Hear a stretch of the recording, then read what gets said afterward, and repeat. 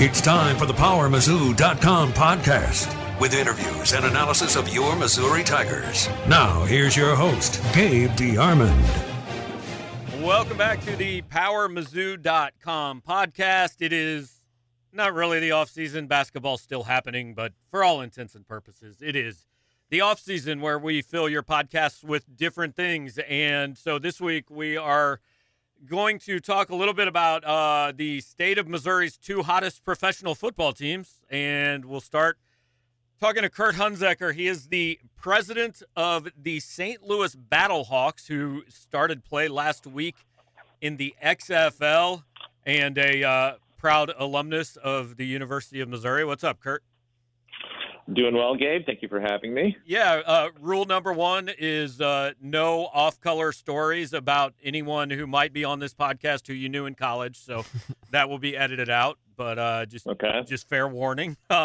So what exactly are we going to talk about then? Yeah, really, that's the subscriber-only podcast. We're going to do that. Understood.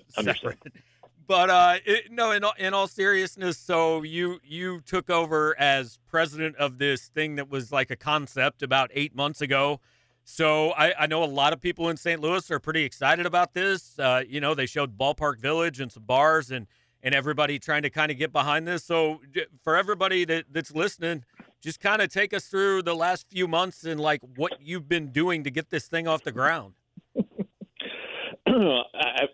I wish I kept a better diary or journal of exactly what we did. So when I took this job, and it was a little under 8 months ago, I made a comment on Sunday right before our first game that they hand me my laptop and they're like, "Go get him." And I'm like, "There's no playbook. No one's really done this before." And so I had to lean on my hometown, what I knew about my hometown, and obviously, pro football's history in St. Louis includes two relocations. And then I kind of really started peeling back the onion and realized those two teams actually started somewhere else. And in St. Louis, as anybody from St. Louis knows, when you're born and raised in St. Louis, I think that means more here than any other city. Saying you're born and raised from hold on, whatever you city. Think? I think so. Okay. I think so. Okay. So, I'm pretty sure. But so we immediately set out really from day one as a way to just entirely be forward thinking. The past is the past. There's absolutely nothing we can do about this, but let's get excited about building St. Louis's first homegrown football team. So we went out in the community. We went to 51 high school football games all throughout St. Louis. Last night we hosted our 25th happy hour. We wanted to be as accessible as possible to the fans and really started building that groundswell support from the bottom up all across the St. Louis metro area.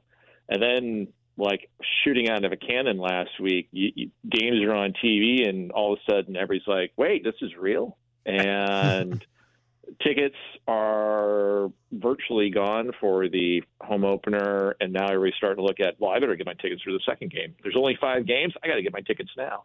So it's been a very different week this week than any other week leading up to it, which is awesome in every way. Absolutely not complaining at all. But it is fun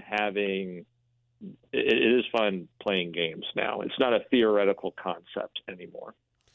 Yeah, as you mentioned, the games kicked off last week. For those people who didn't watch or who maybe haven't, kept up with the XFL in the kind of its preliminary stages before the season started, just I guess take us through kind of some of the differences between an XFL game and an NFL game. Well, as Commissioner Oliver Luck points out quite well, 98% of our rule book is the NFL rule book. There are some elements that when we talk to fans, and that was really what built this league, was talking to fans, testing, retesting, focus groups, talk to fans some more. We want to make sure that we improved the sport everybody loves. Make no mistake, football is America's pastime. In October, when the winless Dolphins were playing the winless Redskins, it drew 7 million more people than Game 6 of the World Series. So that was pretty much, that's our kind of a stat hey, this is America's pastime. And fans said, "Hey, we love football, but there's some things that we'd love if you guys are looking at making these changes. We would love to have more fast-paced action. We missed the kickoff return, we missed the punt return, and that's really what kind of helped us develop, the rules and the game enhancements that we put in place. 1 foot, the college rule of 1 foot inbounds, just easier for the officials, quite honestly. And it improves gameplay. You have more plays down the field with 1 foot. Kickoffs, I think, were extraordinarily well received, where the kicker is all by himself on the 30, and then the kicking team is on the opposite 35, standing still. The receiving team, 10 players on the 30, standing still, and then the kick returner. No one can move until the kick returner touches the ball, or the ball's been on the field for 3 seconds untouched. And the rationale behind that is almost entirely player safety, and a little bit of we're bringing back the kick return. So if you kick it out of bounds, the touchback's to the 30, or if you kick it touchback, it comes out to the 35. If you kick it out of bounds, or you can't make it to the 20-yard line, the ball comes back to the plus 45, which happened, I think, at least once this past weekend. So it changes the dynamic. It's now an exciting play. It's not like, okay, touchdown, here comes the extra point in the kickoff. I'm going to go to the bathroom and get a hot dog, and 8 minutes later I won't miss anything. It's now a play where 90% of the kickoffs had a return this past week, and I believe in the fall league it was less than 30%. All right, so you guys pulled the biggest upset in XFL history last week, proving that you can bet on absolutely anything. Somehow you were a 10-point underdog as a team who had never played a game against another team who had never played a game. So here's the best thing I saw last weekend is, like, how did they decide who was favored in these games? They'd never played games.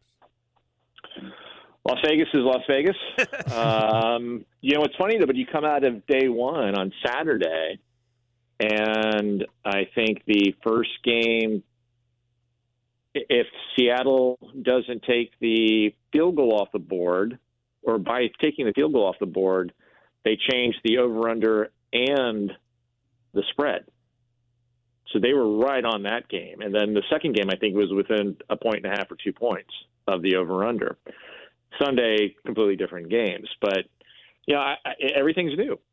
Much in the same way that the 4 teams that hosted last week, they're just like, I think we're ready, but there's never been an XFL game in a baseball stadium before where St. Louis played. We were down at the Texas Rangers old stadium, and it was a fantastic setup. I mean, it's a really cool layout, and the acoustics are great, and those fans were getting loud and rowdy when we were back pinned up in our end zone. I mean, that was a really cool football atmosphere. And then we're down in Houston this weekend for the at University of Houston's stadium, and that place is going to be loud and rowdy because I think now everybody sees what this is. This is fast-paced action. The tickets are very affordable, so you have a younger demographic that's enjoying these games, and that just leads to – and then quality football players. I mean, these are professional football players, and quite a few Mizzou guys will be in this game on Sunday night. Yeah, I wanted to ask you about that. I know Marcus Lucas and LaDainian Washington are playing for you guys. So how big a part does it need to be to make sure you have some – Mizzou guys, Illinois guys, like some local ties for some of these people to maybe give a little extra incentive? I don't think there's really any part goes into the equation in regards to that. You want the best players on your team. LaDainian and Marcus were high draft picks because they're excellent pass catchers. And when you have Jordan Ta'amu throwing, you need excellent pass catchers. I think the defensive end, our coaching staff's going to definitely keep an eye on is Coney Ely this weekend, playing for the Roughnecks. Here in St. Louis, because we're the only XFL team that doesn't also have an NFL team, these players are kind of on a more of a pedestal, so to speak. And the fan base here in St. Louis, it's a great football town. As evidence of you go anywhere here and you find Kansas City Chiefs like championship merchandise, which I never thought I'd ever see the day. Being someone from St. Louis, that St. Louis be so embracing of the Chiefs, but I have my own theory. We can get into that here in a second. But they've really adopted all 52 players as their own. Yes, LaDainian and Marcus and Jamel and a few other guys from the Midwest, Brian Folkerts, grew up here in St. Louis. Those guys understand the market more, and they're kind of showing guys around. But Jordan Ta'amu and Marquette King are basically the mayors of St. Louis right now, and that's just how much we miss St. Louis misses having pro football and how much they're celebrating this team.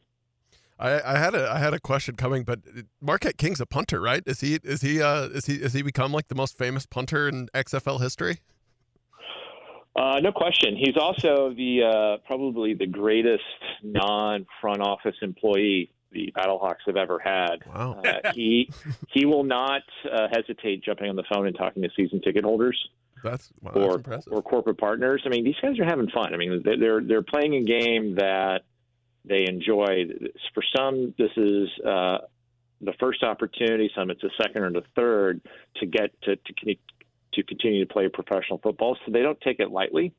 They're embracing this opportunity. On Tuesday, we had our first community initiative event, and we had a ton of guys volunteer to go. So yeah, absolutely. Let's go out. Let's go meet the fans. And we worked at Operation Food Search, and we get a ton of hand raisers for a lot of these different events that we have. So it's definitely a fun group to be around. They're clearly all business on game day, but they're clearly having a lot of fun during the week as well. The question I was going to ask before I got sidetracked by Marquette King, you mentioned that this came together, relatively quickly in less than 8 months, and is just kind of a work in progress, getting a lot of feedback from the fans. I'm curious, what the future maybe holds, or how far out you all have planned, and if there's built-in kind of flexibility to get some of that feedback and incorporate it into the product. No, excellent question. Me personally, when I first started, just so I knew where I wanted to end up going, and this is, the old J school writing coming through, where do you want this story to eventually lead to? I have a 5-year plan. What the Battlehawks look like from a business operations standpoint, and keep in mind that it was 7 months and 1 week from my first day until our first game.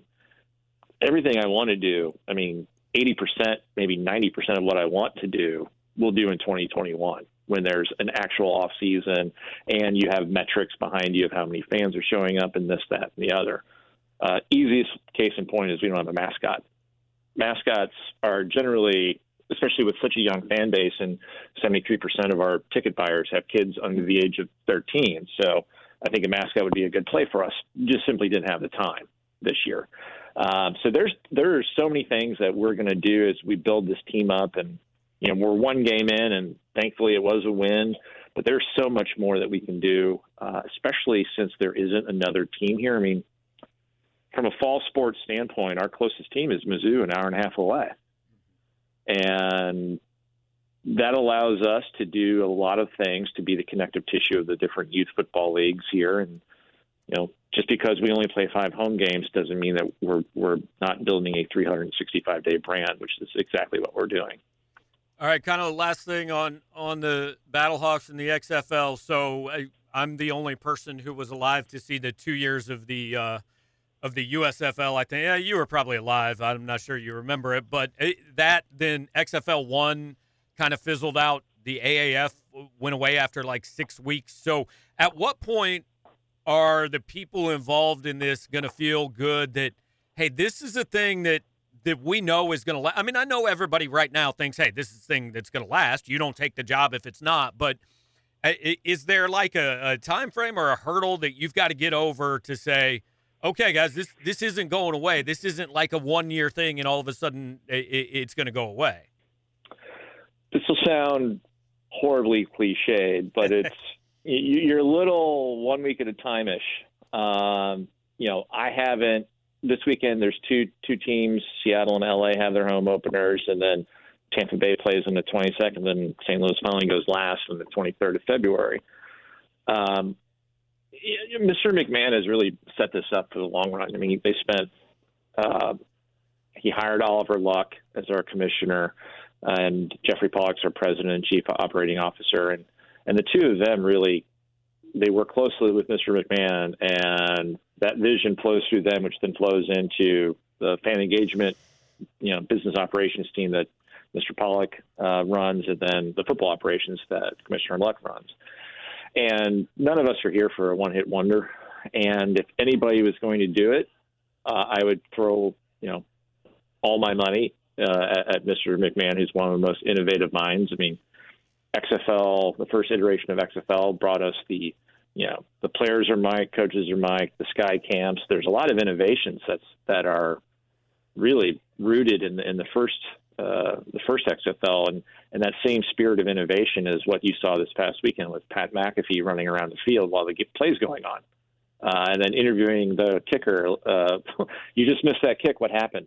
And that's the stuff that our fans wanted, and that's why we spent so much time and energy engaging fans and learning what they love the most, what we can amplify, things that we could, there's a lot of downtime, so instead of a 40-minute clock, let's do a 25-minute clock. Why does only the quarterback have a microphone in his helmet? All the skill position players should have the helmet. So that's why you didn't see a whole lot of huddles, because we don't need it anymore. The offensive coordinator can communicate directly to the players now. All right, last thing, I'm going to give you a chance to just do a little advertising here for the people that are listening to this, and a lot of them are in and around St. Louis. Just if they want to check it out, if they want to get tickets, what do they need to do?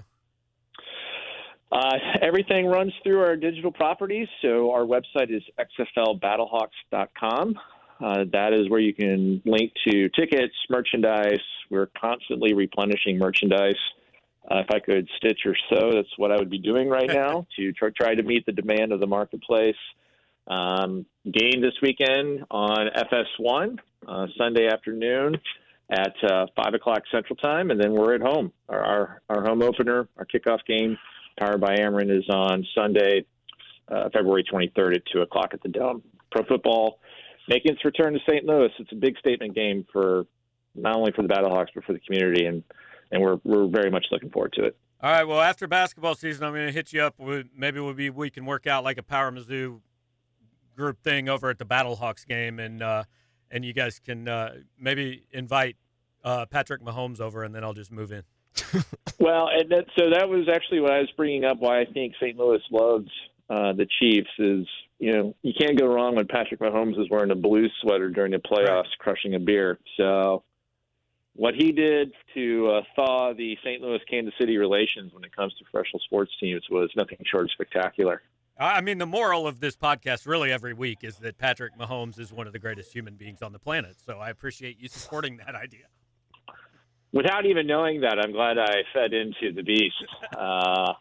I mean, let's be honest. He's a pretty good quarterback.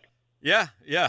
We all agree. So on that note, I mean, we've all come to the same point of view. So, Kurt, seriously, appreciate it, man. Best of luck, and definitely encourage everybody to go check out a game. Thanks, Kurt. Excellent. Thanks, guys. All right, man. Have a good one. Kurt Hunzeker, president of the St. Louis Battlehawks. How many other XFL teams can you name? I know some of the cities, but I don't know any of the. I mean, I know that they're playing the Roughnecks this week because we wrote a little prediction thing about it. That is the only one whose mascot I could name. Yeah, I don't know. They seem to be strange between the Roughnecks and the Battlehawks, and I don't know any others. But I'm actually very interested to see what the Battlehawks mascot is because I don't know what a Battlehawk is. I have no clue, just no clue. I mean, yeah, is it an actual bird? Is it a plane? I don't know. Yeah, it's like a transformer. Sure. Yeah. So look, I was kind of interested that it all seemed to do as well as it did week one. But it's new and all that, and I think the test is really season 2. But look, I grew up I was like 8 or 9 when the XFL or the USFL was around, and it was awesome. I watched it all the time, and then they moved it to the fall, and they screwed it up. Yeah. I can't say I've ever watched really any of these other kind of knockoff football leagues, except for the brief period when there was an arena team in Louisville, the Louisville Fire. I went to a couple of those games. I covered arena football in Rapid City, South Dakota. It's amazing. That's great. I remember just being so amused because my dad just hated everything about it. He would get grumpy about it. Like there'd be everything would be sponsored. Like I still remember the NeilHuffman.com flag on the play. That's awesome. They scored like 80. It was like 90 to 80 something. It was a great time. I loved it as like an 8-year-old. I covered the Black Hills Machine, which I think was not actually in like the real Arena Football League. They were in something called the Indoor Football League. It was like the minor leagues of the arena. But they had a guy who had played quarterback at Oregon State. And then they had a guy who I think was just like an out-of-work mechanic with a huge blonde mullet that was an offensive line. It was pretty amazing. I feel like this podcast is already non-Mizzou enough. I should tell my great Arena Football League story. Yeah. So I wasn't, full disclosure, was not there for this. So, but my cousins and my uncle went to a game, and they had like, basically a contest where they pull some fans out. And they had them like, the Louisville Slugger. They had them like spin around a baseball bat, put their head on it and spin around and then try to like race the 60-yard field or whatever it is. Yeah. And so this one guy's very, very intoxicated. The players are on the sides, but they're not behind the wall. No. Okay. So this fan is the players are in huddles, but they're not behind the walls, the edges. They're like on the field. And this guy is very intoxicated. Spins around, takes the bat with him, and starts zigzagging around. Ends up falling into the Louisville Fire's huddle and injuring the starting quarterback and knocked him out for the game. Was this fan? Did he actually turn out to be Silvio De Souza? It might have been. That might be. I think the timeline's a little off. He'd have to be really young, but legitimately knocked their starting quarterback out of the game with a baseball bat. All right, so hey. First ever Power Mizzou. It took us 301 episodes, but we talked XFL on the Power Mizzou podcast. Yeah. So, and that's clearly the mark for success if you make it on our podcast. 100%. I mean, look at the careers we have launched over the last 301 episodes. I can't name any of them right now, but there's too many to name. I think it's possible there's been one. All right, we are now going to turn our attention to the other side of the state after our 20 minutes of St. Louis Battlehawks talk. We are going to, I don't know if you guys know, there is another professional football team in the state who, last I read, had a pretty good season. We're going to talk to Vahe Gregorian from the Kansas City Star, fresh off his many public appearances in Kansas City. How you doing, Vahe? I'm great. It's a good time to be here in Titletown. yeah, that's you've had a good run. I mean, St. Louis was very good at things when you were there, and then you moved to Kansas City and immediately brought the rings there. So that is much appreciated from those of us who grew up on the western side of the state. Well, what's funny, I have not looked this stat up myself directly, so I'm sort of bringing it up third hand, but I think my lovely and talented colleague Sam McDowell tweeted something out the other day that since 2013, when Sporting KC won, and then the Royals in 15 and the Chiefs, Kansas City is the only city with titles in 3 of the 5 major league operations in sports around the country. So it's a little concocted, a little contour to our special needs there, but it's kind of cool. Yeah, and then, you add the Blues in and the Cardinals, and all 5 professional sports franchises have won one in the state in the last 10 years. So just give everybody a sense of, you were there every single day from St. Joe and training camp to the parade. I mean, what was it like covering this thing start to finish, and what was the city like? Well, I'll tell you what, you're right on target about that notion of it kind of going back to St. Joe, and really you can make a pretty good case that this was all sort of just an outgrowth of how last season ended. I think, and you've been a long-time Chiefs fan and follower, Gabe, and so you might be able to speak to this better than me, but I do think that was another one of those sort of tortured losses, 37-31, playoff overtime loss. But I also don't think it felt like business as usual. I think it felt like, you're almost scraping the sky and you're getting there, and you kind of knew with Patrick Mahomes, you're going to always have a chance. And if you just get if you just don't have the worst defense or one of the worst defenses, you might have a real shot. Mm-hmm. And so that's kind of what happened. I mean, they just tore apart the defense right away. Obviously, they blew up personnel. They fired the defensive coordinator. They changed schemes, pretty radical, and almost to the point where when they first did it, it's like, well, what? God, they were really close, and they're blowing it all up. But when you look back now and you see what presence and force on the field Tyrann Mathieu was and Frank Clark became after he got a little bit through that pinched nerve in his neck. And after they had 6-8 games together, there was obviously a method to the madness.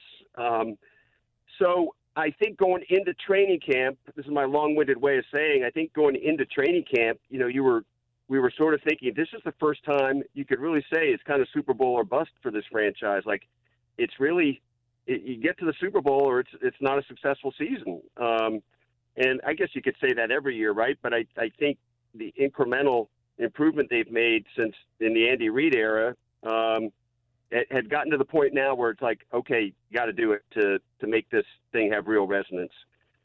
So, as you know, they win the first 4 games, and then things get a little funny, right? Patrick gets his injury. I'd love to have a video of you at the moment Patrick went down, just to have a feel for whether you were fetal yourself. I had some sympathy pain in my own knee, I think, yeah. I do remember some fan responses on Twitter along the lines of, please take my leg. Please, God, just take my leg instead. And I think that spoke for a lot of people. But lo and behold, it was only a couple weeks, and I think that was the start of something else that felt different about this season. Like, breaks are kind of going the Chiefs' way. Mm-hmm. They had all these injuries, and yet by the time the playoffs came, they were pretty healthy. Obviously, the Dolphins beating the Patriots to sort of just throw everything off at the end and give the Chiefs an extra, the bye week and a number 2 seed that leads to them being at home. Just things were falling right, and you could feel that sense of falling right in the locker room in ways that seemed palpable to me. And look, we've been around teams that you thought had great chemistry and they weren't any good, and vice versa. But there was something that I'd say by early December, I started really feeling a little bit like that vibe you felt around the Royals in 14 and 15. And it's easy to, have hindsight, especially this year, 2020. But but I do think that's what we were feeling then. Like the sky was the limit for this team, but you always need things to fall your way. You could have a deflected pass that becomes a pick six and changes everything. Or you could get down 24-0 in the first right. playoff game, and have a big kickoff return that kind of gets you going, and have 2 plays that they may not have won that game without the 2 plays Daniel Sorensen made that got them kind of going again. And now they're in the lead by halftime of that game. I mean, it just was crazy. So I'm not sure I'm really answering your question. I'm just giving you a little of the fever pitch that I started feeling while following it. And if you want to cue me to start over at a different point of the season, I happily will. Nah. If I wanted to ask a little more about that game against the Texans in the first round or the divisional round of the playoffs. So I mean, first of all, how obviously the Texans jumped out to that league pretty quickly. It's first quarter.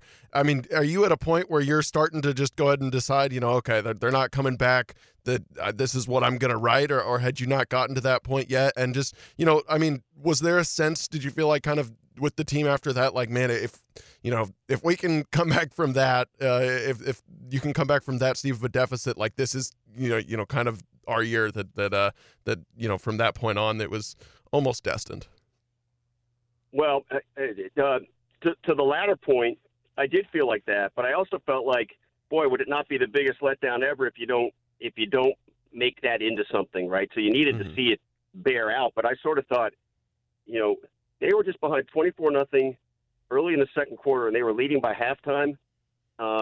There's, to quote Marty McFly in Back to the Future, they're a team of density or destiny. They just, something felt right. Something felt right. I will say this: when they were down 24-0, I think I might have sent a tweet out. I'm pretty sure I did, saying, this doesn't look good. But I've seen enough things the last few years that there's really, there's a lot of game left to be played. Let's just see what happens. Something like that.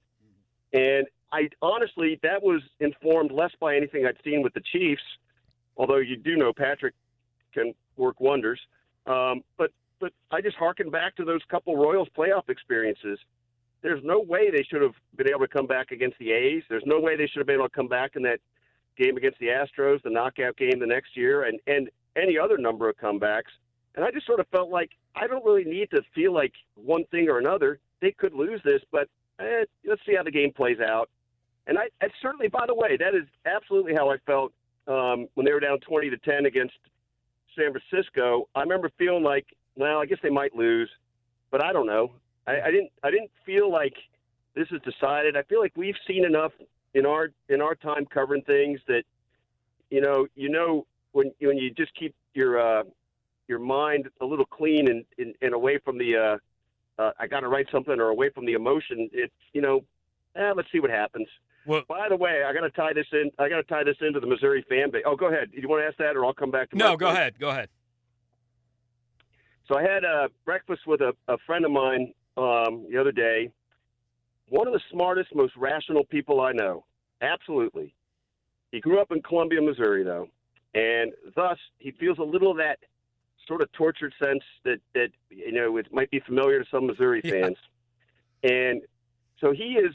Mahomes throws the second interception in the Super Bowl. My buddy is watching at home. He's got a Chiefs sweatshirt on over a Mizzou T-shirt. He decides that he has to take matters into his own hands and goes down to his basement and takes off his Mizzou T-shirt underneath the Chiefs shirt. And he is certain that is what unlocked everything. Look, he won the game. I asked him if you tell your friend he's the MVP. And I bet you there might be some other stories like that. Yeah. But I asked him, I said, if you'd been at a friend's house and couldn't have changed, what would you have done? He goes, well, we would have lost. 100%.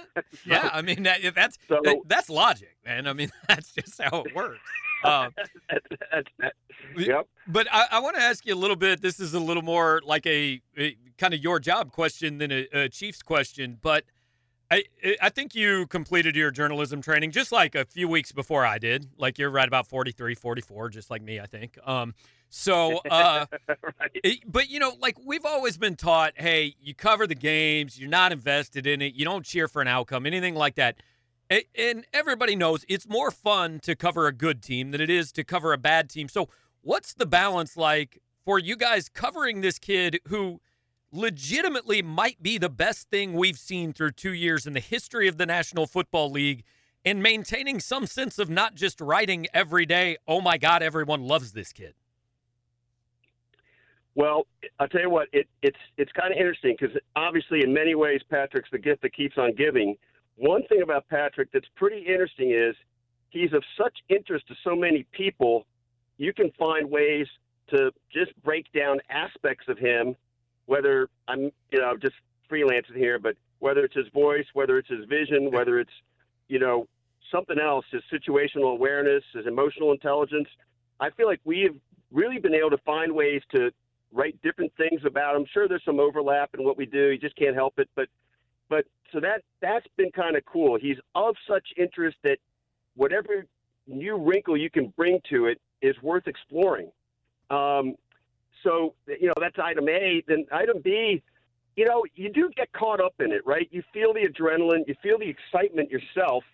At the same time, you get to write about it. So it's not like, you have to rein yourself in. It's like, okay, this is my my release. My release is getting to try to write about this, if that makes sense. So you're not really locked down.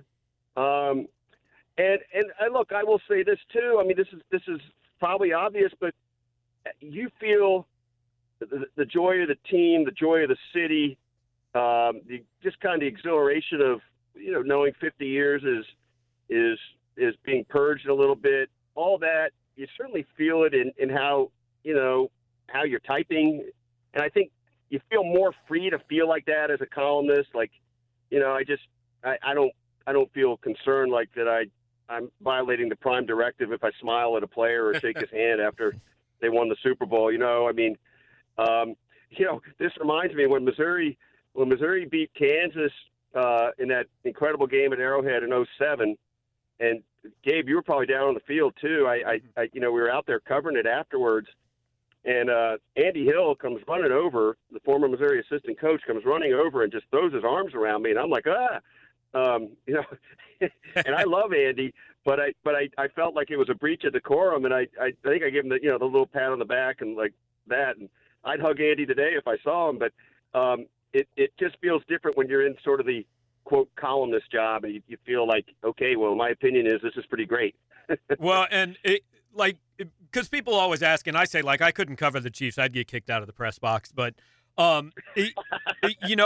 like we talk about, it's more fun to cover a good team because more people pay attention. I don't know if you'll remember this, Vahe, but I remember talking to you one time when Mike Anderson's team had gone over to Allen Fieldhouse, and like, I don't know, they lost by 32 points because that's what Mike Anderson's teams did in Allen Fieldhouse.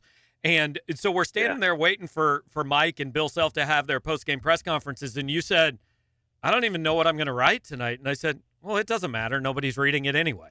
I mean, so of course we all want to cover good teams. I know.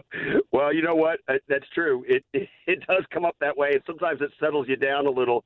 I remember once being in a pet shop and seeing when I was working at the Post-Dispatch, seeing a Post-Dispatch underneath a pet, and then seeing that it was the sports section, and then seeing it was my byline, and I sort of thought, all right, I can just chill. And back in the day, you always hoped if there was a real dud that happened, it went in the Saturday paper because you didn't feel like anybody was reading that anyway. Now today, you kind of have to hope people read it anyway, just because of the metrics of how these things work. But sometimes there's just no good story to tell. That's absolutely for sure. And naturally, you're pretty energized when there's great stories to tell. So obviously your focus has been on the Chiefs kind of throughout their season and postseason and Super Bowl celebration, but you're very tied into Missouri. You've covered Missouri for a long time, both as a beat reporter and a columnist. Curious, just your early impressions of Eli Drinkwitz, and if there's if his energy's kind of resonated at all within the Kansas City area. Well, first of all, I certainly do have a good impression. And I think the word you just used was energy, and that is exactly what my takeaway was. The only time I've been around him was that first day, but and you guys, we probably talked about this either with each other or in these kind of formats. I mean, all right, maybe most people win the press conference, maybe they do, but he certainly did, and I think you could capture your imagination with what you saw there.